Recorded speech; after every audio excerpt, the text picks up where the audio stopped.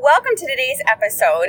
I have missed you. If you are a regular listener to the podcast, thank you so much. And you may have noticed that there has been a few weeks, more than a few weeks, in between this new episode and our last previous episode, which really segues into what I want to talk about today. And that's a real life look at being a homesteader and raising your own crops and everything that entails, kind of like a pulling back the curtain and let's talk the reality, because I think we tend to sometimes romanticize the homestead life or being self-sufficient or the pioneering stuff, all of the wonderful things that raising your own food, cooking it from scratch. I mean, there is so many wonderful things about it, but it does take time, and there's a flip side to doing all of that stuff while we are in our modern lives. And as I've shared before with you guys, and for any of you who are listening to this new, so I work a day job. I'm a pharmacy tech at a pharmacy about 18 miles away from our home. So I don't have a huge commute, but I've got a little bit of a commute. So I work that, and then my husband also works full-time. And then we have our homestead, where we raise all of our own grass-fed beef. We raise grass-fed pork. We've got the laying hens. And then we also do meat chickens, which we butcher ourselves. And I'm going to talk about that in just a little bit because it's kind of the catalyst for today's episode. And of course, we've got perennials. We've got fruit trees, rhubarb, blueberries, all kinds of fruit trees, raspberry bushes, and then a regular summer garden that we put in as well. So I really know what it means to be busy. And I also know, though, in this modern life that we can still do all of these things. It just takes some planning, but it's completely doable. But I want to kind of pull back the curtain, because a lot of you, if you're starting out, or even if you've been at this for some period of time, I think we all hit this point, and I really want to share about it. So I'm going to give you a little bit of a backstory. So the backstory is, you have not had a new episode from me because March has been just a little bit crazy. In March, I had a wonderful opportunity to go to a summit or a business conference, and it was really fabulous. And I got to fly down to San Diego. I've only flown a couple of times. And so that was really cool. I'm by no means an experienced traveler, but I'm starting to enjoy it even if I go by myself. I was a little bit scared at first, but I'm starting to feel a little bit more comfortable and really enjoyed it. And it was great, fabulous time. I learned so much, and I'm super excited about that. I think that that's one thing, homesteaders and do-it-yourselfers and self-sufficient peeps, you listen into this podcast with me, we are total learners. We love to learn stuff. So I really got to get my learning on. But because of the travel, and then coming, back home from traveling, being gone, having to catch up on that, and then at my day job, my coworker, she took a vacation, and so we are really small, so we cover for each other. So I had all of her shifts at the pharmacy coming off of being gone for the conference and traveling from that. So then I took her shifts at the pharmacy, and then, which is all super good stuff, this is not a complaint list, but my new book, which is releasing in October of this year, I got the edits back from my editor in the publishing company, and I had so many days to go through and get those edits done and then turned in back to her. So I was on deadline, and all of this just happened to hit in March, which made it a little bit crazy.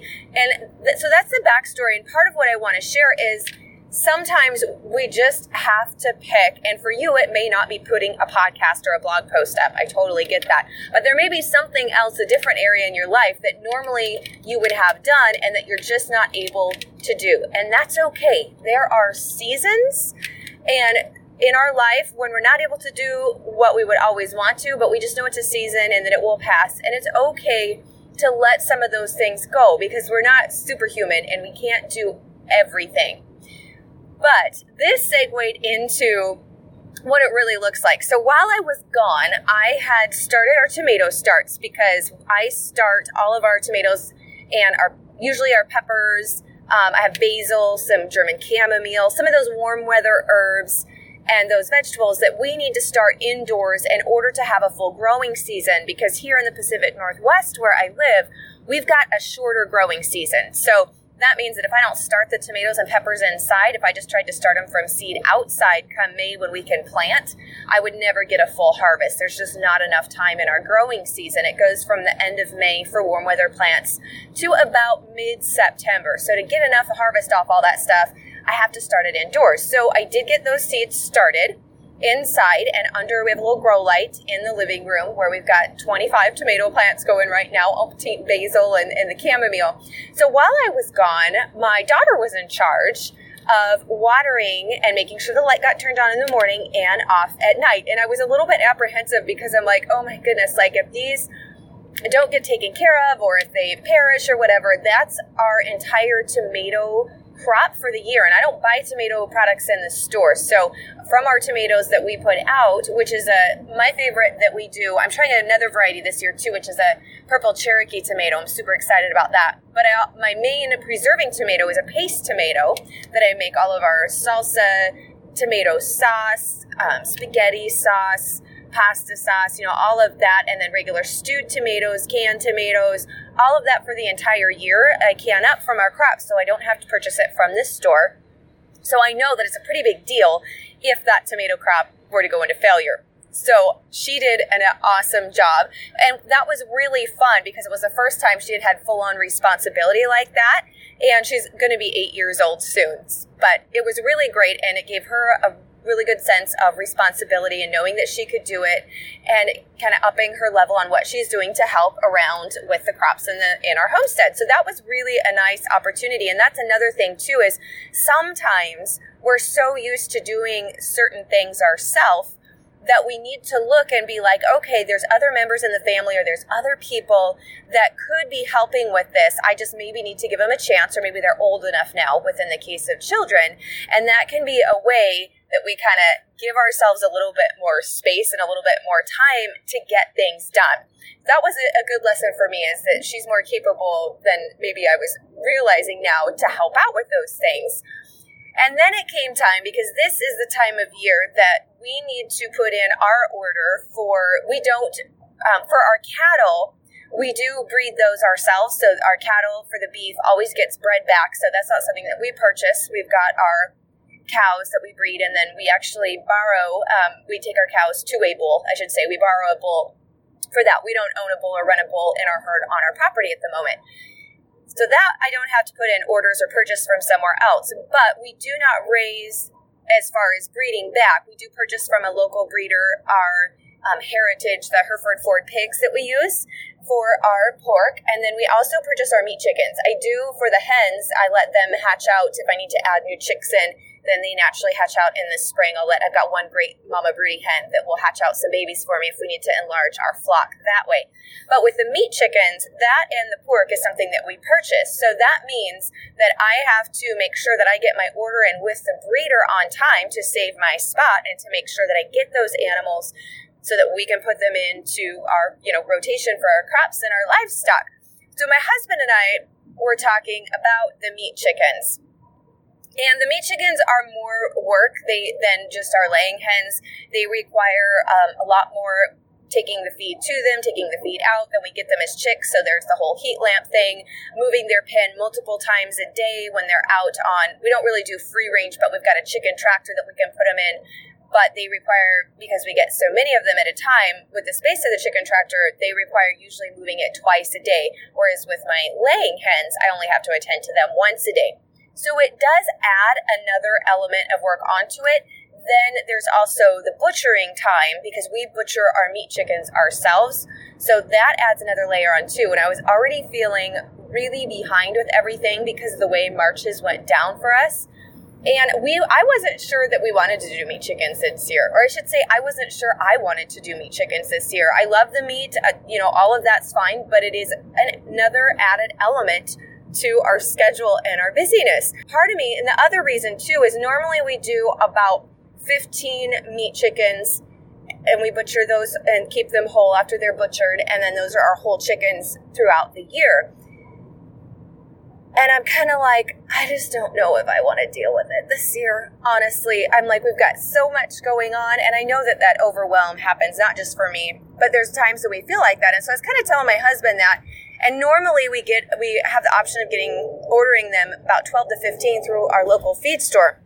However, this is the first year they've not brought the meat chickens in. They have to special order them, which you can order them online too. But when they're special ordering, and this has been my experience when I've ordered them online as well, you have to order them in a minimum of 25. We were going back and forth like, we don't really want to deal with 25 meat chickens. We did 25 one year, and it's a lot more feed cost to feed that many. There's a lot less space. It's just a lot more work when you're doubling it with the meat chickens. Normally, if you're adding in another pig or another cow, it doesn't really increase the workload that much.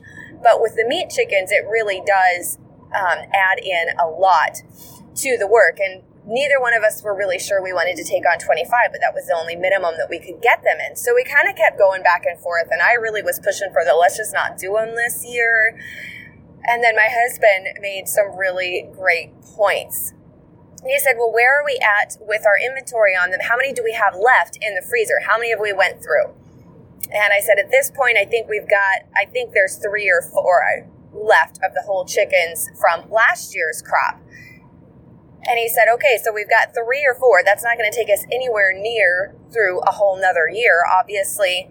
How much is it going to cost us to go to the store and to purchase those to replace them if we're not putting them up ourselves? Now, we raise ours. Like I said, they're in a chicken tractor, so they're out on the grass, they're out on pasture, and I purchase only organic non-GMO feed to feed them, so I know that they're raised completely organic, pasture, free range meat chickens. Know exactly what goes into them, and then, like I said, we butcher them ourselves. For me to go and purchase those size of chickens from the store, I'm going to be looking at paying close to $15-20 per whole bird. And I can raise them much, much, much cheaper than that. Usually, averagely on the pound and everything, I guesstimate we're about $4 to $5 per whole chicken in cost, and that's paying the cost of the chicken itself, feed, and then figuring in we rent the butchering equipment from our local county extension office. So it's putting all of that expense in minus your time. I don't calculate the time in as far as monetarily wise. But I realized that would be a huge strain on our budget if we were to purchase all of that instead of raising it. So we decided that we're going to go ahead and we're going to do the chickens. And I actually was able to contact my brother. He had mentioned wanting to do meat chickens before too. And I said, hey, do you want to go in on these with this? I have to get 25. We'll split them. You can take 12 and do them, and we'll take the other 12. And he's like, yeah, I'm in. Let's do it. So I'm really excited now, whereas I really didn't want to do it. But a lot of times we're focusing on the hard work that goes in. And I am not going to lie, I told you we're pulling back the curtains. There is work that goes in and money to raising your own food, especially with livestock. There's work, there's time, there's money that goes into it. And you have to take that into account and realistically with your schedule and look at it. But when we only think about, and that's kind of where I was, I'm like, oh, it's just going to be so much more, it's going to be more work, and I was just looking at the dreading factor. But when we focus instead on the reward part, and if it's worth it, and I know it's worth it because we keep track, and that's another thing, if you are doing homesteading and you're raising crops and all of that stuff, keep track of your expenses. You need to know that what you're putting in money-wise, how much money are you saving if you go and buy the same thing from the store, and you have to compare realistically. Like I said, we're doing all organic pasture-raised meat, so if I go to the store and I try to price the cheapest southern farm chicken I can find, that's not a true price comparison. So make sure that you really are comparing, the apples to apples, oranges to oranges thing when you're doing that. But keep track. Because we have found that with all of the livestock and with all of the crops, that we definitely save money. And it's not all about the money. There is also, it's the health of the animal, then the better food that we're putting into our bodies. So I know that we're healthier. And there's the self-sufficiency and the preparedness aspect that I know we're not dependent upon the grocery stores for all of these things, that we can do these at home. And then, like I mentioned with my daughter taking care of our tomato plants, there's that element as well when you've got family, that you're working together as a family.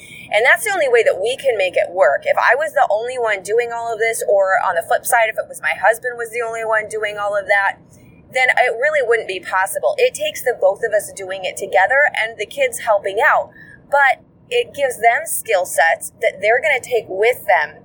It gives them a ton of learning opportunity, feeling, building their self-confidence in what they're able to do, lots of teaching time. And it does bring us together and bond us together more as a family. And I grew up on a farm. We always raised our own beef cattle and had a summer garden. We didn't do chickens or pork.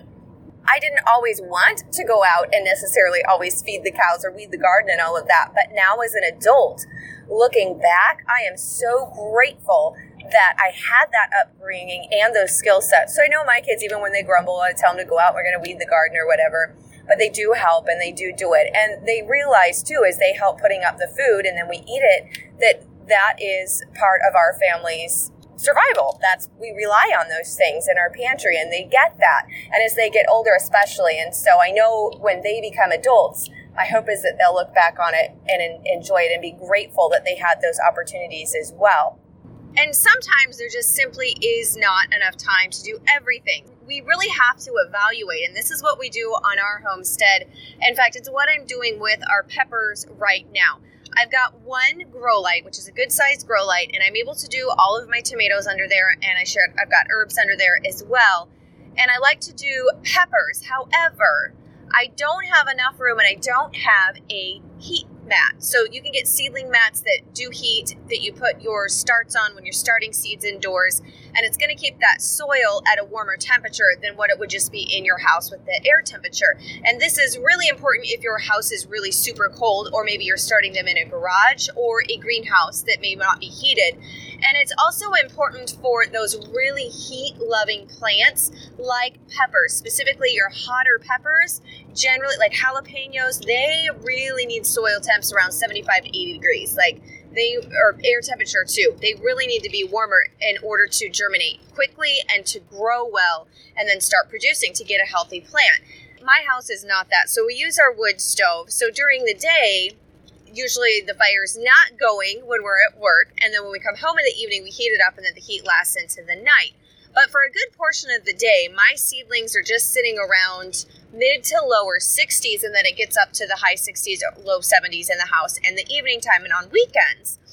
Therefore, for hot plants that really need those hotter temperatures, like the hot peppers, I have started them inside and they don't do so well. They really struggle just because it's not hot enough. But when I look at the investment of purchasing a heated seed mat for just the pepper plants, and then the electricity to run that on top of the grow light, I know, and the time that it's going to take to pot and add those more plants in inside, I know that I can get organic heirloom jalapeno peppers at our local nursery and at our local co-op. I can easily get those, and usually about 3 to 4 jalapeno plants is plenty for us. Now, you might like a lot more heat in your garden, so you might be doing a lot more of those hot peppers. But for me, it's just much more cost effective to just purchase those few plants than to invest in all of that and to put the time into it. If you guys want to take a look at the setup that I have for our plants, the tomato plants and the herbs that I've got going in the corner of our living room with our grow light, you can check that out in the show notes along with links to everything that I'm talking about, and that is at melissaknorris.com. Click on the podcast button, and this is episode number 103, and I have a video there showing you our entire setup and then giving you some tips on with your growing your own seedlings as well. And that's part of our Facebook Live Pioneering Today show that goes on every Thursday morning. Well, you really need to look at things from your time investment and a monetary investment to see if it's worth it. Now, for the tomatoes, totally worth it. One, because to buy close to 25 tomato plants, that's going to be a significant amount of money to purchase those tomato plants because I want organic and I want heirloom. That's the way we roll on our homestead with our plants. And the other reason too, because I have never seen the variety that I like, the San Marzano Lungo No. 2 paste tomato. Those aren't available around here, so I can't even get those varieties that I like. Therefore, I got to start those babies at home. So it's really just taking a look at it. Your situation may totally be different than mine, but really looking at the time and the money, and is it going to be cost effective? Do we really need to do that? And then if it's just, for me with the meat chickens, it was more the emotional part and dreading adding on one more thing because I feel a little bit overwhelmed this month. But we have to look at the end result too. After my husband, talked me through that, I realized that I was focusing on all of the extra work that it was going to be putting on us instead of the reward and what we get out of it. And that is so true with anything in life. It's kind of what we focus on a situation is what we're going to find and what we're going to see. Instead of focusing on, oh my goodness, this is going to be so much more work, look at all the positives. So with meat chickens, we do the Cornish cross. It's 10 weeks out of the whole year, and I've got enough chicken to feed my family for an entire year, sitting pretty in the freezer or the canner, however we decide to preserve it after butchering time, for 10 weeks. And it's so much cheaper. Like I said, about $4 or $5 per bird compared to $19 to $20 purchasing that in the store. The payoff is immense to do that one at home. So when I focus on that aspect and all of those traits, then it really makes it worth it. And now I'm excited and getting our order in to get the chickens. But you'll find those things in homesteading, even if you've done it for a little bit or you're just starting out. Not being quite sure if it's really worth it or not sure that you really want to do it, and you'll be tempted to say, I'm not going to do it this year, I don't want to do it. But really use that criteria to evaluate and see if maybe you might be changing your mind. It might just be a little attitude time. That's how we evaluate, and it's worked really good. And like I said, sometimes it wins out. I decide to get it from the store in the instance of the jalapeno starts this year. And we decided that we're going to stick with raising all of our own meat birds again this year instead of going the store route. For this week's verse of the week, I think this one is so fitting. In fact, I didn't even need to look it up as I was recording the podcast. It just completely came to mind.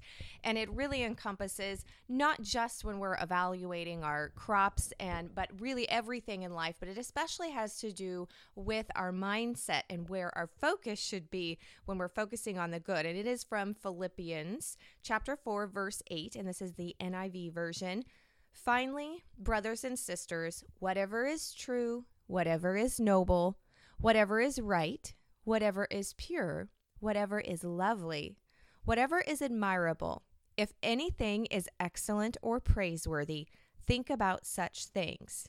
And that's because we know what we think about and what we focus on determines how we act, what we do, and it is really, really important. And sometimes it's easy to forget that. So that is, and I find that when my hands are in the dirt and, getting dirty and actually growing and raising our own food and our livestock, that I feel a deeper connection to the Lord. And not to mean that if you're not doing that you do not have a close walk with the Lord, because as we know, that is not by our acts. We're not saved by our acts, but there is something when I'm tied because he created nature, he created our world, that I can really see his handprint in things more so than when I just go to the grocery store and I'm purchasing it. I want to thank you so much for joining me on this episode of the podcast, and I really am happy to be back with you guys. And I would love it if we are going to be doing, if you missed it, going to be doing an encore presentation. So I'm going to be doing another presentation of our free live, it's online, but it's live masterclass on raising your own food for a year. So what I mean by that is specifically raising enough of certain crops that will take you and your family through an entire year without having to purchase that from the store. So the crops that we raise, how we raise it, how much we plant, and then how we preserve it and how we do all of that. And so I would love to share that with you again. I had a lot of demand for that, and I know a lot of people really want to take that training again, and it's free. So to get the notification so that you can register when we do that again, and then also you can get the notifications of when we do our Facebook live show, which is Thursday mornings for about a half an hour only. You just go ahead and send me a message via our Facebook page. So that is facebook.com/Melissa K. Norris. And I'll put the link in the show notes as well. But just send me a message there. And then I've got some cool new app that will actually send that out to you so you can catch the Facebook live shows. And then it will also give you a message when we get the date nailed down to do the encore presentation of raising your own food for a year. I look forward to chatting with you there and seeing your guys' stuff in the comments. And on our next episode. I can't wait to have you back.